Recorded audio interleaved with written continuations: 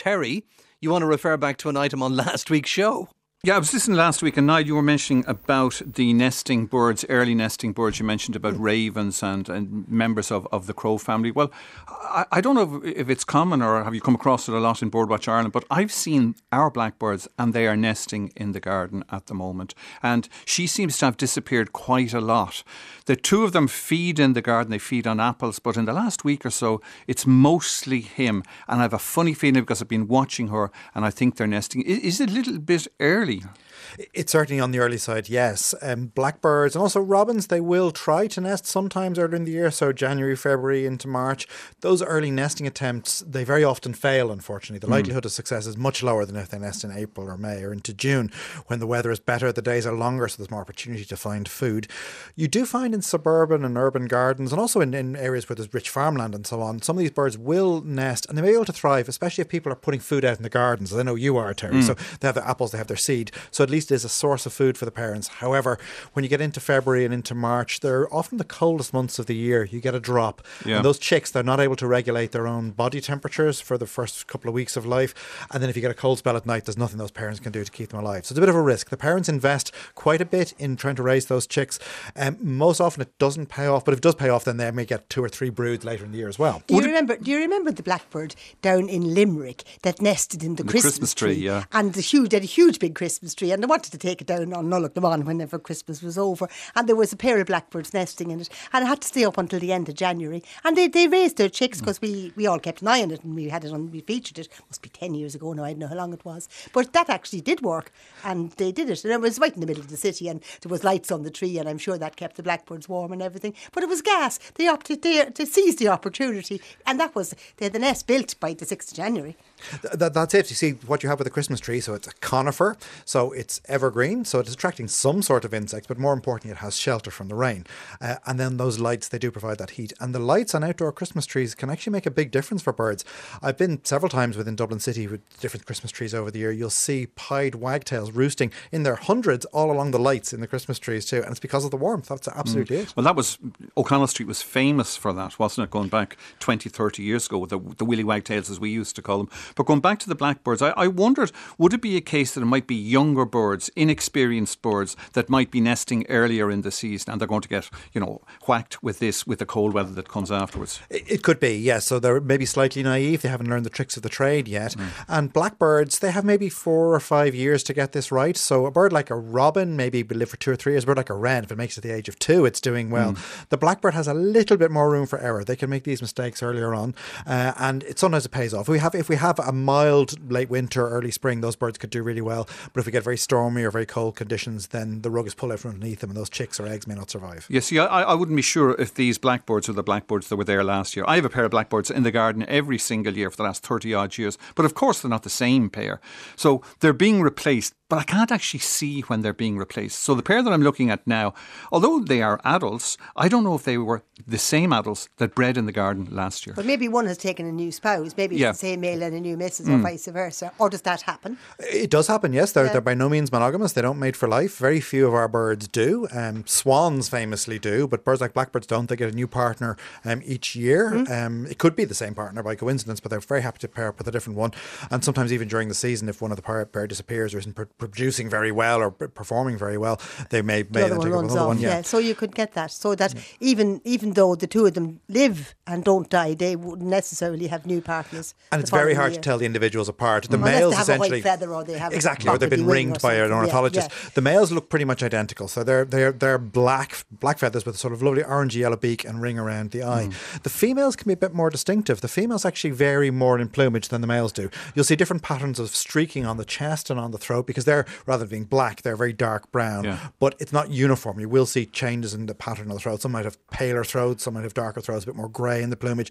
So the females are more variable. So with persistence and with patience and good observation skills, a good pair of binoculars, you may be able to tell the difference between different females in your gardens. Richard probably knows the difference. Richard, have you any blackbirds in your garden, and can you tell whether they're the same ones as last year or not? Well, only by putting rings on them I could tell that from time to time that this one had a ring and was probably the one one that we had there last year. Something about multiple clutches. There is things that lay several clutches in the summer. There is a central clutch that they are most likely to succeed in bringing young from. But then there's a kind of risky clutch, early clutch, is a kind of, they know, they don't know in our sense, but they know that they will probably not succeed. But it's worth a shot. If they might get a bird, a fledgling or two away from it successfully, it might survive, or a very late clutch the same. It's a speculative venture on their part. So will they have two clutches? Would they have three clutches? I mean, if things were really going well, would Blackbirds have three clutches, or is two the limit? Well, two is the norm, but you may get a third. Some birds skylarks, for instance, can lay up to four clutches. So it's a question of risk. The central one is the one you really have to concentrate on. You will probably get a chick or two. Remember, a year on, there will only be two of all the chicks alive. One for the male parent and the other for the female parent. So it's a cutthroat business, but you might just score by having an early clutch. It's worth the chance.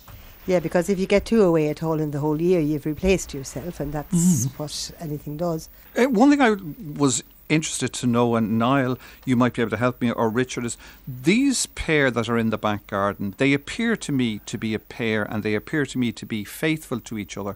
They come together, they feed together. I've watched as a starling, I've actually videoed it, a starling came into the garden to feed on one of the apples that I put out, and one of the blackbirds immediately shot down and got rid of the starling. So really, what I want to know is, are they faithful, or do they remain faithful to each other throughout the winter? Well, if they're nesting as they are in your garden, then that pair bond has been formed. So they are defending each other. They're defending the eggs or chicks. And but does that pair bond, does that go back to the previous summer, to the previous year? No, it doesn't. No. So the fact is now that they've obviously mated if they're nesting now. So that bond has been formed now and be around for at least a few weeks.